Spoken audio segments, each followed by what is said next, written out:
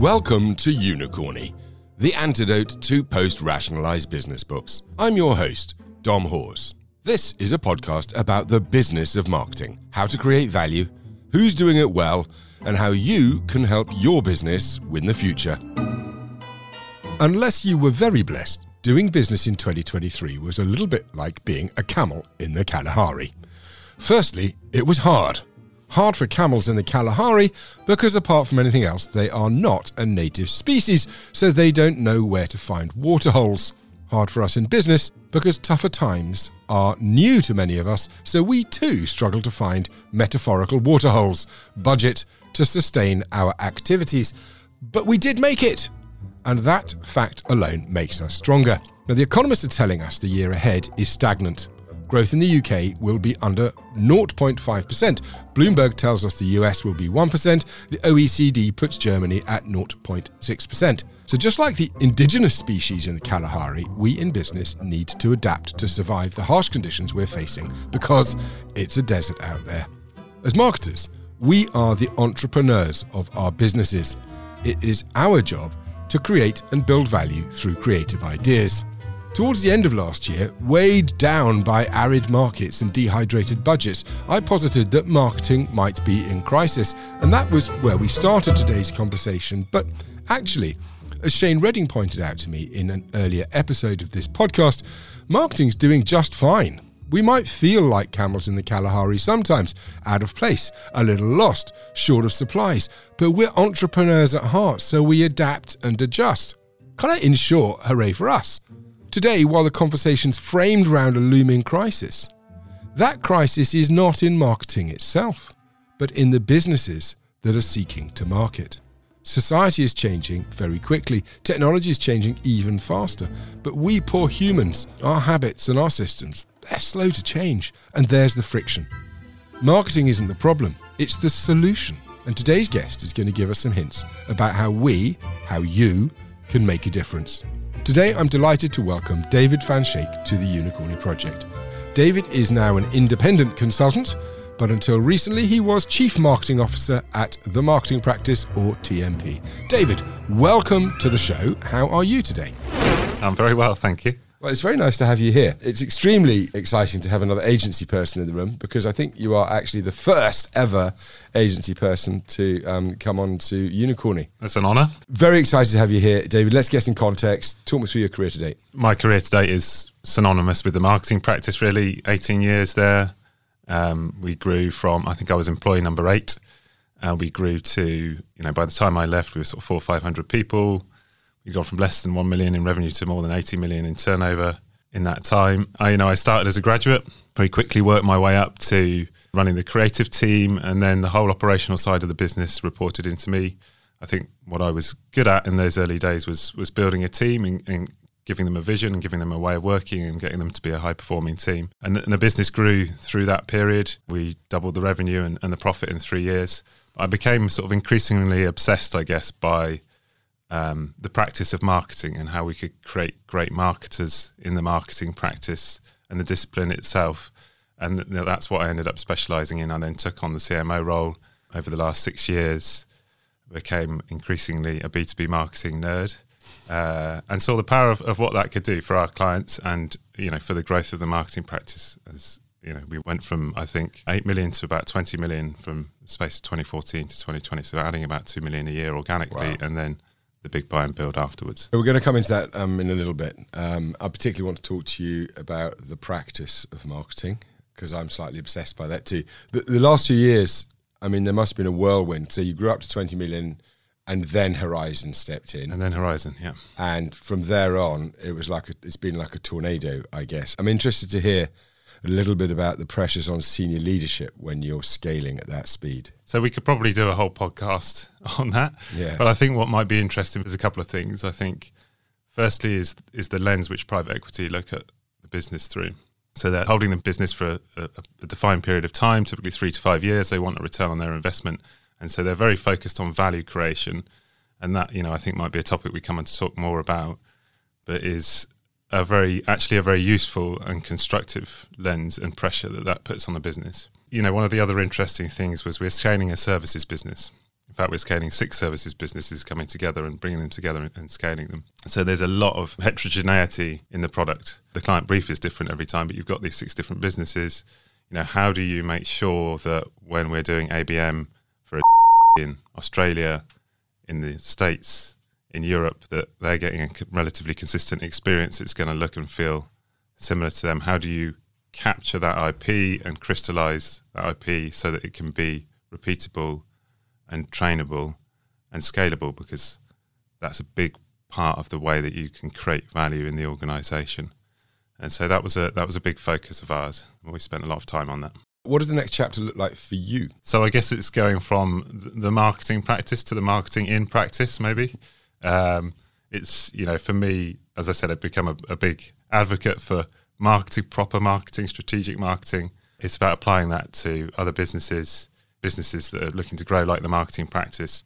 Some of that might be other agencies, also smaller businesses. I think it's less likely to be at this stage with some of the very big clients that we had, Salesforce, Adobe and so on. But trying to prove the value of proper strategic marketing by doing it and helping other businesses do it. Well, I applaud that. That sounds great. And if I can help, I will. Now, there's been a hell of a lot of change over the 18 years you were at TMP. Like, marketing has changed enormously, not least because we now have this digital thing. There's been a transformation. Tell me a little bit about the way that you've seen marketing change over that time. And I think that might bring us into where we're going to start today, which is what we've penned a crisis in marketing. Give us a little bit of background. Going back to the start, I think when I started 2005, it was a nascent industry. B2B was a nascent industry. We were just getting our first magazine with B2B marketing and Joel and James there. It felt very subservient to sales. It was very much a sales support function. That's what we were doing. We were delivering brochures and websites and events and leads for sales. And over time, I've seen it grow steadily and gradually, I think, in confidence and in stature. We've been through a lot of trends and changes. We've maybe had a sort of slightly teenage hormonal period where we're going through, inbound marketing, content marketing, marketing automation, all those latest trends, ABM. And it's felt to me in recent years that there is increasing maturity and sophistication amongst the marketers I talk to, and confidence in the marketers I talk to. And we can talk a bit perhaps about why that is and where that's come from. But it's felt like B2B marketing has stepped out of its adolescence into its maturity. But there is this crisis, the looming threat to marketing and its role. Well, I think there is a threat, and I'm really encouraged to hear that you've been having some good conversations, maybe because I'm still very overtly on the agency side, and therefore I'm seen as a sell bot, always in sell mode. I don't get to have quite as many conversations, but I'm increasingly worried. I look at B2B as a whole, and there are clearly some companies that are doing things really, really well, and there are clearly some super smart agencies out there supporting clients, but I'm also seeing a lot that isn't great. And, for the CMO, I think that role is really tough. It's the shortest tenured C-suite job now, officially. And I still don't think that marketers are really respected for who they are in many organizations, necessarily. And so I think there is a crisis looming, but that's my view. Where do you see the issues at the moment? If you look recently at the growth in confidence and reputation in marketing that I would see, a lot of it's been led in technology, in the technology sector. I think it does vary by sector, but almost the fetishization that we've had of technology companies, and particularly SaaS companies. And if you look at that, what we've had is a sustained period of low interest rates, which has meant high investment in technology and a lot of excitement about the potential value in technology brands. And that investment is often focused on a model that's been growth first, and we'll figure out how to make profit from it later. And it's really been focused on market share, new customer acquisition. At the same time, you've had the changes in the customer journey that have gone much more digital. Customers are doing much more online, to the extent that some tech companies can go as far as product-led growth. But even in the enterprise sale, you've got a very hybrid journey now, and marketing is therefore no longer just behind sales and serving them to help them deal with the customer journey. It's a collaboration on an equal footing, I think. So marketing is a place that you turn to find that growth, to find that customer acquisition. And I think the third thing that's then happened is the consultancies, a lot of the B2C networks have started to look at B2B and they see potential growth there. And so there's more media attention on it. There's things like the LinkedIn B2B Institute. Rory Sutherland is headlining B2B Ignite a couple of years ago. So they're starting to see interest in that, and that's raised the profile of B2B marketing, all those things. But I think what we're seeing now is a change in the environment. The interest rate thing has changed. The investment model has changed. So it's, the cost of money has gone up. We're now looking at profitable growth instead of just growth at any cost. And marketing is still, and perhaps even more so because the attentions in B2C, very much associated with comms. Yeah. That's where I think the threat comes, is if we're just too narrowly, our role is too narrowly defined as comms and short-term sales support, when there's so much other stuff in long-term value creation that we can and should be doing. Your point about the external influence is really interesting. I went in with both feet first, looking at the internal reasons that there may be a crisis coming. You've done what a marketer should do. You've started outside. You're looking at the macro environment. High interest rates and investment. I'm not a massive fan of using the phrase investing when it comes to talking about marketing necessarily, because the output from marketing is an intangible asset, not necessarily a tangible asset unless you're a product marketer. Why don't you tell me where you see the risk when we're talking about interest rates and investing in marketing? It's an interesting area. The correlation between interest rates going up and reduction in marketing spend isn't necessarily a direct one, in the sense that people are just saying, well, the cost of capital has gone up, so therefore it doesn't make sense to invest in marketing. I think it's generally marketing is seen as discretionary spend, and the tightening of belts means that marketing is one of the areas that you can cut, and people see the optionality there to cut it. So how do we think about the way that we frame the value of investing in marketing when the mindset is shifted towards more profitable growth, for example? And I think it is really important that when we talk about long-term value creation and the role marketing has to play in that we are able to quantify that. So we can talk about future revenue streams, and we can put numbers on future revenue streams, and there'll be a projection and a hypothesis. Of course they will, but no more so necessarily than forward forecasting your P&L. And we can also, I think, talk about things like resilience, and the fact that if you have an idea like revenue quality, for example, you might be able to grow the top line 5%, but improve the quality of the revenue, so the predictability, the longevity, the type of the recurring nature of the revenue by 20%. And that would add a lot more value to the business than growing the top line by 10%, but the revenue quality decreasing.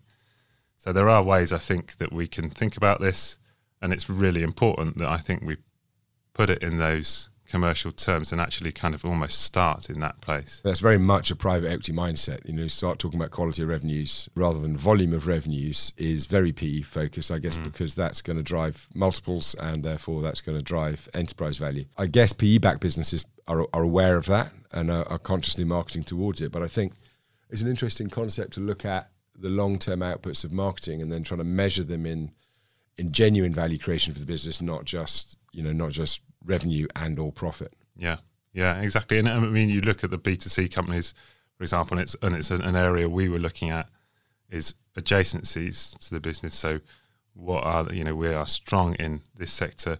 What are the adjacent sectors that we can be potentially moving into next? And that's a smart strategy in the current time, because again, it's going to build resilience in the business. Yep. And whether you value that in terms of enterprise valuation or just the fact that you have more confidence in your ability to do business in 3 to 5 years' time. Either way, it's a smart strategy, and you can quantify your contribution to that just by saying, look, actually we can target a certain number of customers or a certain type of deal, and we can show those as milestones, but we can talk about it in a commercial frame. And ABM plays really well into that kind of strategy, I think. If you're looking to enter adjacent markets, ABM could be a good strategy to try and pick off a few landmark customers. Very much so, yeah. And, another key area where we can use ABM is, and a lot of tech companies, and I think a lot of other companies are doing this, is looking at the shape of the deal. They're trying to swim upstream. They're trying to shift the revenue model to more recurring or as a service model. And again, you've got clients that can be beachheads to that, and so the revenue that you capture from that client is worth $1 million, $2 million, but the value of that client is significantly more. Billett and Field. Everyone talks about the long and short of it, but there's often a shorthand when it comes to talking about their work, and also as a kind of some of the output from Ehrenberg Bass and the LinkedIn Institute, no less, because they all bang pretty much the same drum. But the shortcut, I think we're really guilty of this as a business. We take some really good work and then we dumb it down, polarize it, and say it's got to be one thing or the other, and like we forget that there's an and. Billett and Field, where are you on their work, and do you see that the concept of the long and short of it being applied in B2B? There's a lot of talk about Billett and Field. I think it's a well-trodden path. It's great work, so I don't want to add unnecessarily to that. But the thing that frustrates me about it is how quickly we go to advertising. And I think that's partly because a lot of the media and a lot of the theory in marketing comes from FMCG, consumer, retail, where advertising has an elevated position. It is a very dominant lever. And that's true in some B2B businesses, but not all B2B businesses. And so the long, particularly the long and also the short, but particularly the long and for the long and the short, there's so much more to it than just advertising. We often talk about building brand salience, using emotion, distinctive brand assets, ESOV, all these things that are about, at best, comms, but really advertising. And that to me is a bit downstream of the conversation of what does the business look like and what are the customers that we're going to be serving and how we're going to be serving them and how we're going to be making money out of them in 3 years' time. And if we're just living at that level downstream of the conversation, that's when we might become less relevant and we lose what I think is really fun stuff about our role. It's about market development and product and price and positioning and the partner ecosystem and distribution and, however many P's you want to put in there. It doesn't matter but it's about getting into that upstream strategic conversation that marketing should be in, I think. Do you think that, barring the biggest enterprise clients, and obviously you used to work with some gorillas there with, Adobe and Salesforce, but when you come away from those sorts of companies, do you think that the marketing function in B2B is given the full range of power? I think it's very varied. And I guess that's maybe the challenge with generalizations. But I do think there are different challenges in the different scales of businesses, and marketers on the ground are dealing with very different challenges. And a lot of what we get in the media, and I think that's part of the point of the podcast, right, the Unicorning podcast, is to actually bring more depth and realism to a lot of marketers who are working with smaller companies, or even marketers who are working in the big companies like Salesforce and Adobe and so on. They're not the CMO. And so they don't have the control over should we be building brand through advertising to the whole addressable market. And a lot of those smaller businesses simply don't have the budget. And marketing is such a highly contextual discipline, and there's so much more to it than advertising, that it seems a shame to me that we can't find ways to put the spotlight onto some of those sort of more quotidian experiences that people are having with marketing in the smaller businesses. And I think this goes to the heart of the crisis, for me anyway, that if you take away what you're talking about, the market development work, if you start, the famous graphic that goes around on LinkedIn every so often with most companies start here, real marketers start here, and I think the Proper Marketing Society, did it. I'll link it on the show notes. But if you take away the fun stuff and you just turn your marketing department into a promotional communication department, then I think we are in full crisis, because marketing just ends up taking orders and actually not developing the long term. Who is there? Who is there then is the voice of the customer. Who is there looking and or thinking about adjacency when it comes to markets or strategic growth? In my experience, it's not necessarily the CRO. The CRO is there it's the clues in the job title. It's about revenue, right? Now, next quarter, the quarter after that. That's the heart of the crisis. If businesses don't take marketing properly, and if they don't give their marketers room to grow, to learn, and to think, frankly, and get away from this daily scrabble for leads and short-term revenue targets. I think marketing is more than advertising. It's more than just revenue even. Like you say, the chief revenue officer increasingly might be there and sit above marketing. I noticed that the Sixth Sense CMO, she recently moved to be the CRO, which you would see as, the way she was talking about it, and they'd actually got better remuneration. Everything, it felt like a promotion.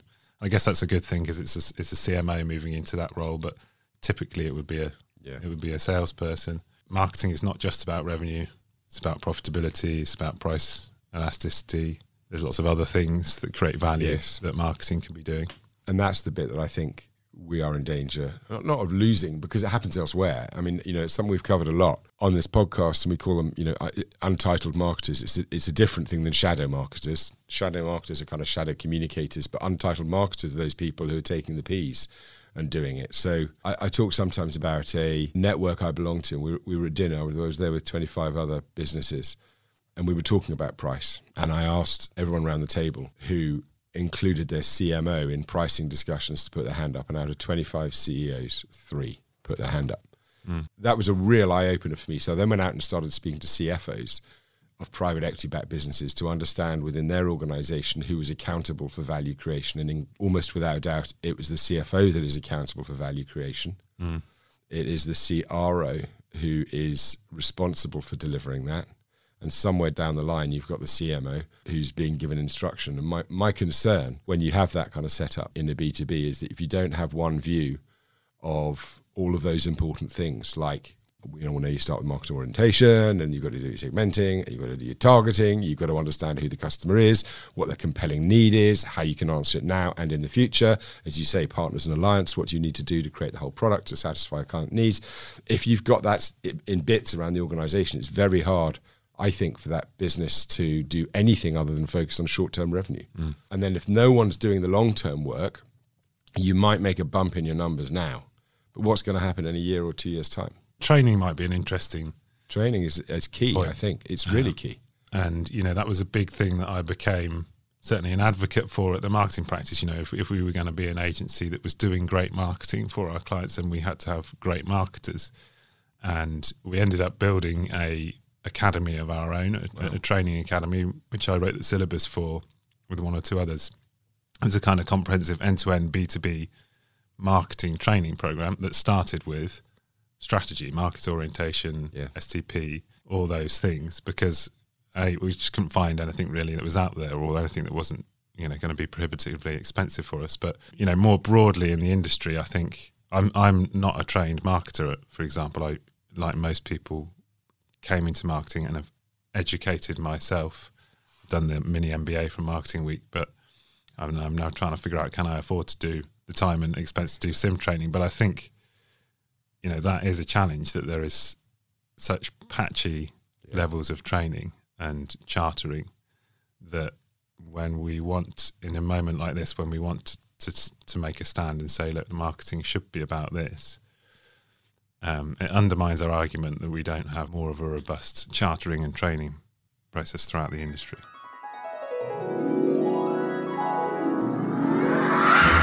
Ooh, how much are you loving this conversation? I thought it might be a good idea to comment on some of the things that have made a mark on me so far. Firstly, I thought it was really interesting that David commented that business-to-business marketing has grown in confidence to a level that it's now on a par with sales, because in my mind, I'd never even considered that it was anything but. But then again, I wasn't in agency 10 or 15 years ago. At that stage, I was running an e-commerce wholesale business, and while marketing sat at the core of our business, I never really saw any clash with sales. Everything was joined up. It was seamless. It was all part of a spectrum, with long-term development at one end and daily sales targets at the other. But this isn't an issue with either sales or marketing. Increasingly, I'm realizing there just isn't a crisis in marketing, but there is a crisis in business organization. Like, why do businesses continue to think departmentally about their functions? Well, many of today's enterprise-scale businesses were born in a completely different technology environment. Back then, available and joined-up technology, well, that was low and friction was high. So it probably did make sense to have different and autonomous departments working on different parts of their value chain. Marketing and sales kind of needed a physical handover because they operated discrete systems. But today, when we have joined-up cloud systems underpinning a customer journey throughout the whole life cycle, silos don't make sense. Organizational design basically hasn't kept up with technology, and a lot of the politics, inefficiency, and, frankly, the things that piss us all off about our jobs, they just don't need to exist.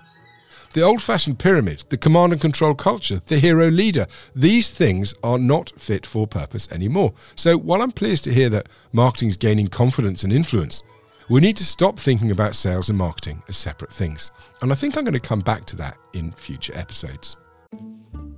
This episode is sponsored by Selby Anderson, the agency group that helps businesses operating in complex markets win the future. Selby Anderson's agencies serve global clients in financial services, enterprise tech, channel, industry, utilities, pharmaceutical and biotech. If you want to win the future, find out more at selvyanderson.com. Next up, I hadn't even considered that there might be a correlation between ultra-low interest rates, essentially free money, and businesses' attitude to investment in marketing, particularly in long-term value creation. But I guess it makes sense. Not only did we have almost free money for 10 years or more, but the tide was rising for all of us. In that environment, we can all afford to be a little more gung-ho. Mistakes get washed away by the rising tide, and inefficiency is masked by availability of more money. Warren Buffett's well known for telling us, only when the tide goes out do you learn who's been swimming naked. Well, the tide has turned, so now we're all more risk-averse. Money's more expensive, and mistakes, well, they're harder to handle. Maybe that's why we've seen such a stop-start approach to marketing over the last 18 months. We're lacking confidence and the firepower to take decisive action. I'm going to come back to a couple of other really good points David made in the first half at the end of today's show, but right now I want to get back to the studio because this is a conversation that keeps getting better. So David, we've talked about marketing in businesses, but most marketing is actually a partnership between the in-house team and one or more agencies. And we've acknowledged that marketing is changing. So now talk to me about where you think the agency market is right now and where you think it might need to go. Because the relationship between agencies and clients, well, it's interconnected, but it's also morphing. Yeah, I would agree. And specifically, I would talk about B2B agencies. Yeah. That's what I know. But I think, you know, obviously you've got this big general external threat stimulus, whatever you want to call it, of Gen AI and general levels of automation. And a lot of the agency model has been about doing some creative and some strategy work and some consultancy work perhaps initially. And then that is done to win a bigger chunk of production work. And clearly the value chain for the production work is changing. Clients are going to want to see some of the benefits of the automation and the technology in their cost in the short term, and in the longer term, it perhaps changes the value equation in housing. That's a big pressure. The other pressure at the moment is obviously the economic environment and the fact that agency spend particularly is going to be seen as discretionary. And so a lot of agencies are finding it tough. Budgets are being paused, delayed. It's quite unpredictable what a client's going to spend and when a client's going to spend it. So that's creating more short-term pressure. How do they adapt? I think you're right that there does need to be some changes in about how agencies think about their relationship with the client and position their relationship to the client. We were talking about it, funnily enough, just a few minutes ago when we were talking about the in-house marketer's journey being more about value creation.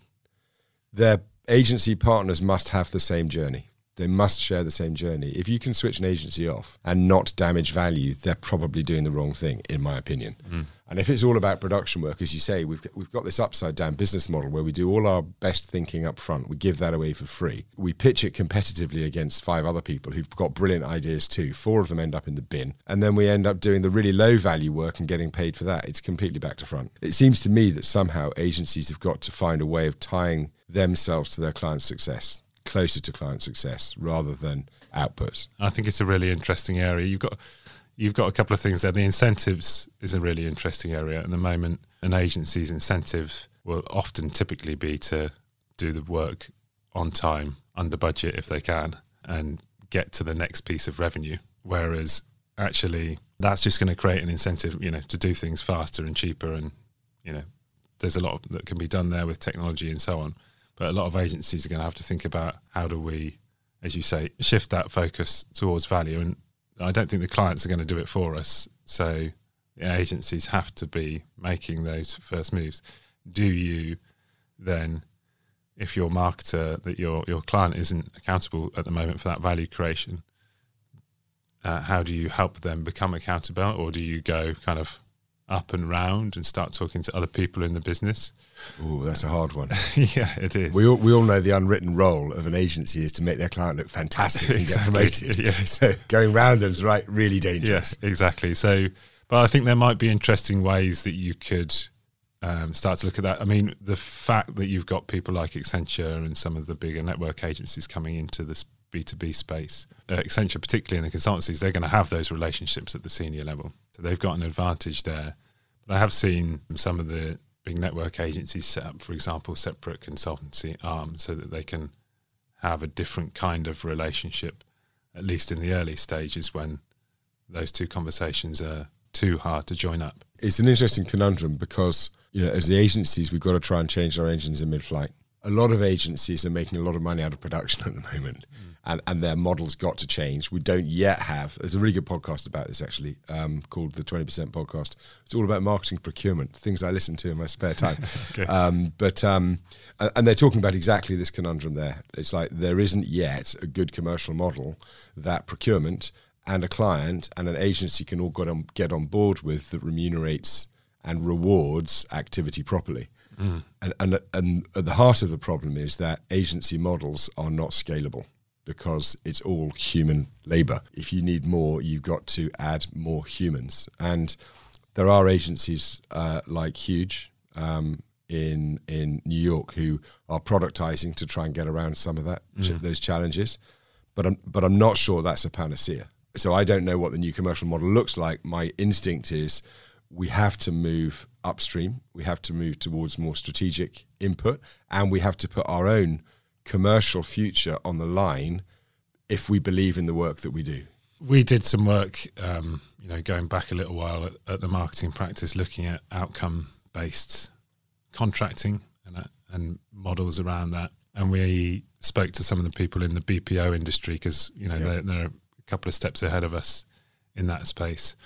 And, one of the things that we were talking to them about is their experiences. It's very, very hard to get clients to commit to outcome models because of the control over the spend levels and who sets the benchmark for where we are now and who gets to have the voice in setting the levels of here, and anything above that we're going to get paid for. That's an interesting challenge, an interesting area. But I think also when you look at the B2B landscape, there are a couple of different sort of elevations that you can look at. And at the larger end, there's a small number of what are now very big agencies who are consolidating and bringing together lots of different disciplines. And actually, they're looking at the likes of the Ciscos and the Intels and so on of this world who've got very big budgets and very big media budgets particularly. So, Just Global was Just Media. Now it's added creative and it's Just Global. Merkle B2B was DWA and Gyro and Research B2BI, the research firm. The marketing practice where I was, we were, our specialism was really ABM and demand. We added media, we added brand and creative capability. So bringing that together, and when you've got large media spends, we know the big things that influence media effectiveness are reach.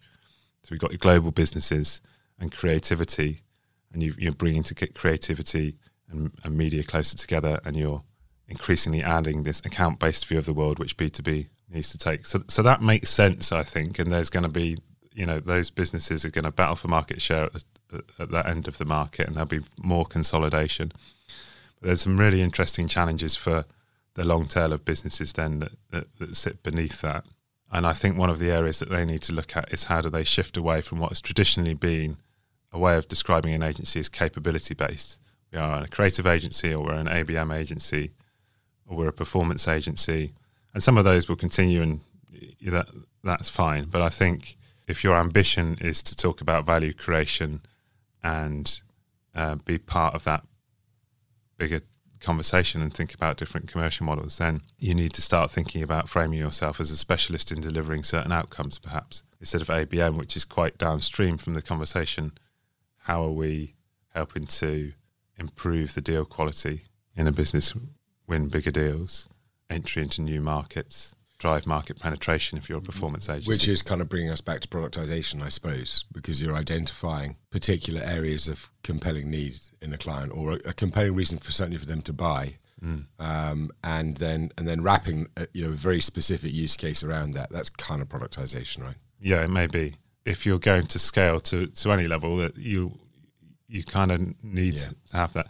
The other answer is just we have a particular culture, and so therefore we are exceptional at creativity, for example, and we can apply that to any business problem, which is perhaps a lot of what you might get from certain big B2C creative agencies. Okay, time's marching on. It's that time of the show where we ask our guests to do a quick and dirty pest, thinking about the future. And I'm going to start with the P word. Sometimes people refuse to answer this, but as a consultant now, thinking about the next 12 to 18 months, what worries you politically, like for your clients or, from a marketing point of view? I mean, I'm no political expert, but I think in general terms, there's obviously a lot of uncertainty, and the big forces driving those uncertainty, climate change, globalization, late stage capitalism, hunger for profit, etc. They're not going away or changing, and we've got some big milestone events coming up with the US election later in 2024. Obviously, the uncertainty in the Middle East, so it's going to be very uncertain. All the more reason, therefore, for marketers to be thinking about how to plan for and deal with long-term value creation in a way that is emergent, so that we have an understanding of what value looks like. We have a way of measuring how we're getting there, and we can be adaptive to that. That is great advice. If you don't listen to anything else in the podcast, you need to listen to that. Economically, we're in a tempestuous sea at the moment. The volatility is off the charts. As a marketer, particularly, I think if you're focusing on too short term, that can be enormously destabilizing. I think we're in slight stagnation for the next 12 months, economically, in this country, certainly. What do you think marketers can do to help create value for their businesses when you've got a market that's growing at like under 0.3%?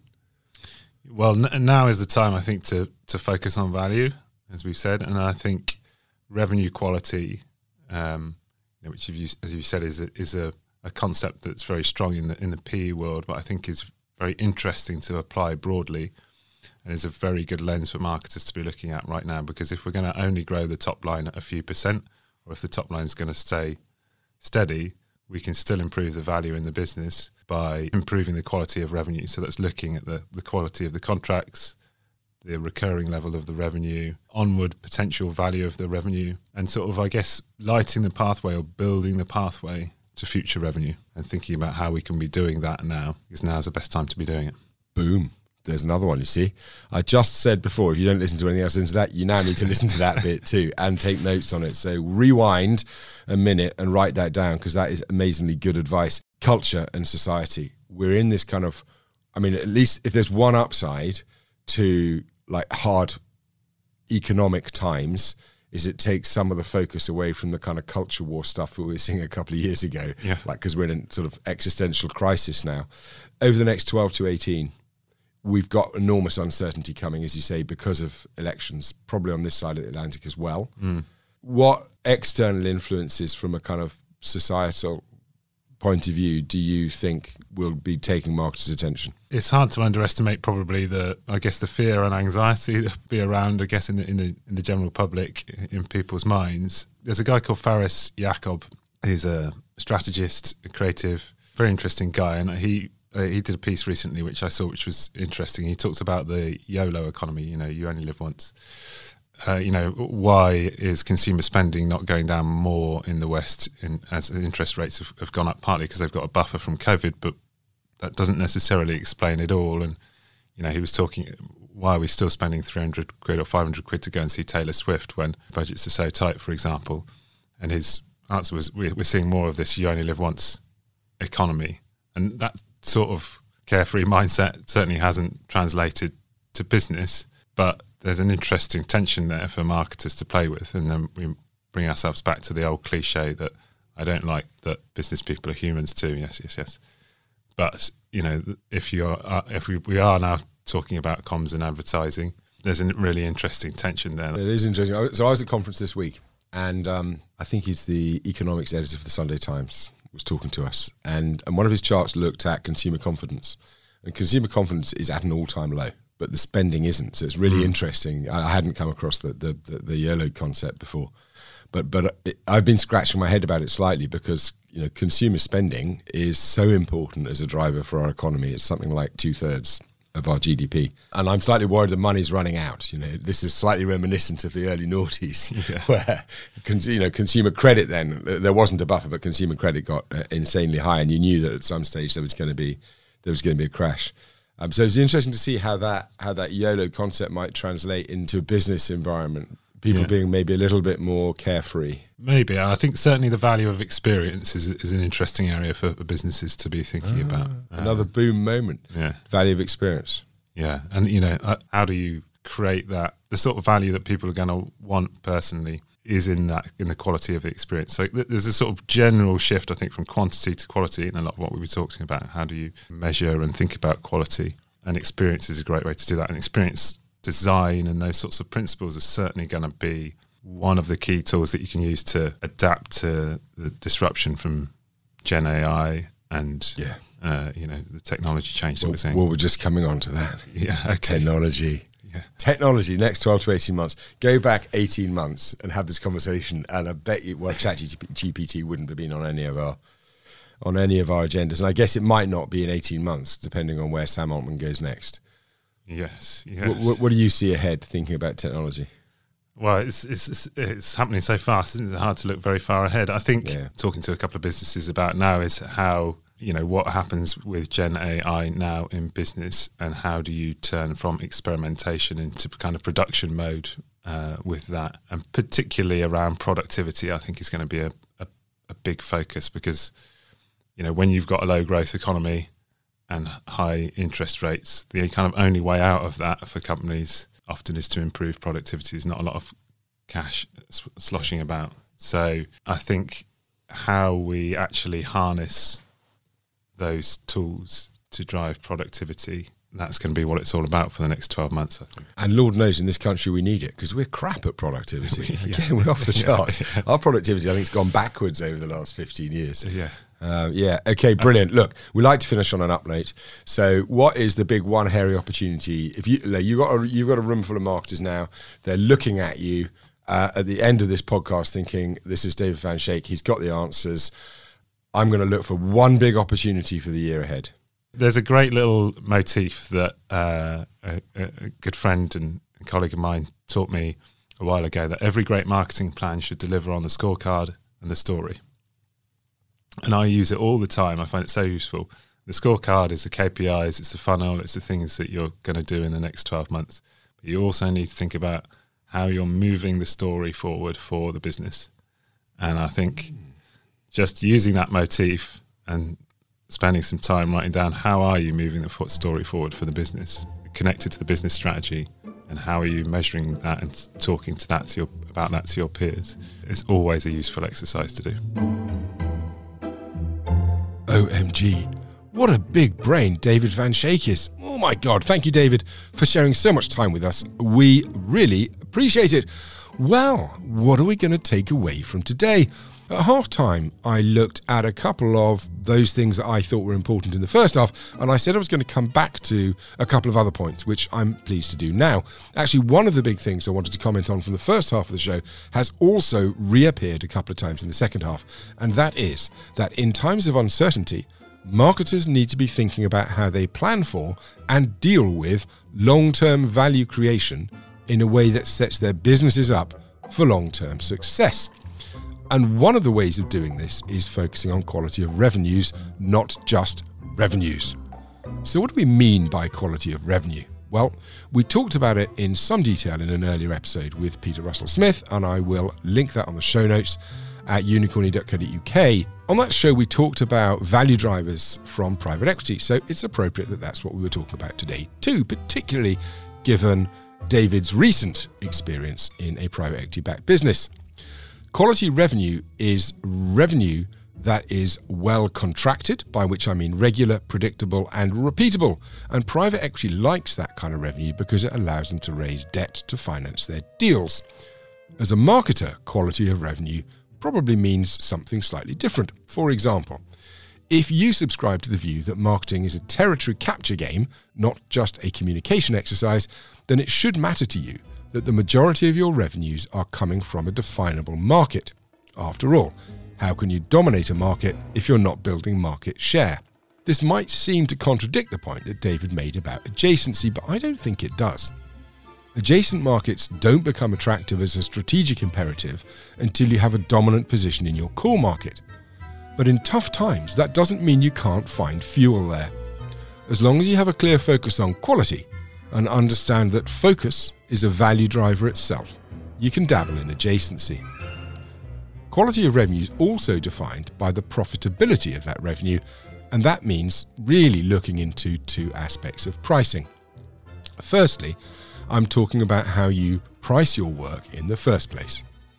In services, the race to the bottom starts with time and materials or rate card pricing. And, they're the favoured things. You've heard me talk about this before. They're the favoured tools of procurement departments because they allow them to put the screw on suppliers. But unprofitable work is not work that will be done well. It serves both parties in an agreement to ensure that the work commissioned is profitable and connected to outcomes, not outputs, so that both parties have skin in the game and both parties are aligned. I'm talking value-based pricing, obviously, which normally invokes an image of a percentage-based remuneration, a share of upside, or a percentage gain, that kind of thing. But actually, that's not what I'm talking about at all. I think I'm going to do a whole show on pricing in the future, but for now what I'm talking about, well, it's probably enough to say that work should be priced according to the value it creates, not the time it takes, or the ability of the buyer to pay more. Pricing the client, not the job. It's a little too 80s for my liking. And, pricing according to rate card, it's just not a business that anyone wants to be in. Suppliers need to charge the right amount for the right bits of work, and buyers need to pay for what they value. Secondly, your contractual terms and how well you've reserved your rights to raise prices are a critical part of revenue quality. Like, why would you want to fix prices contractually in a world that is VUCA? Now, I've seen service businesses in year 3 of a 5-year contract where this year's inflation or last year's inflation has eroded almost all of their profitability, yet they're bound to continue supplying. And that just doesn't make sense for either party. So, sort your contracts out and make sure you have the ability to raise price, particularly if you're signing long-term contracts. And if you can't do it, don't sign long-term contracts. It's better to have a short-term contract that has a better quality of revenue than a long-term contract that doesn't. Well, there's so much more from today, not least the importance of experience in business to business.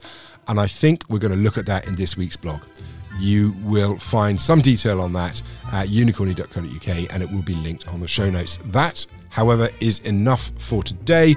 I know your time is precious, so thank you for listening, and be sure to tune in next week. Right, I'm now off to the whiteboard to map out my own plan for increasing quality of revenue. See ya!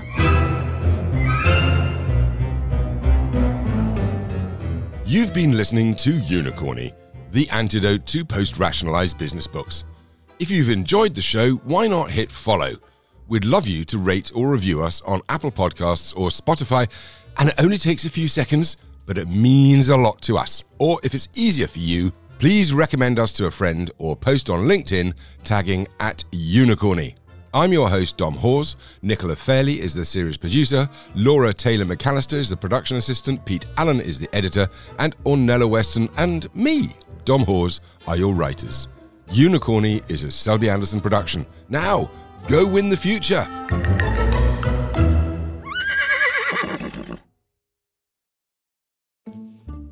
This episode is sponsored by Selby Anderson, the agency group that helps businesses operating in complex markets win the future.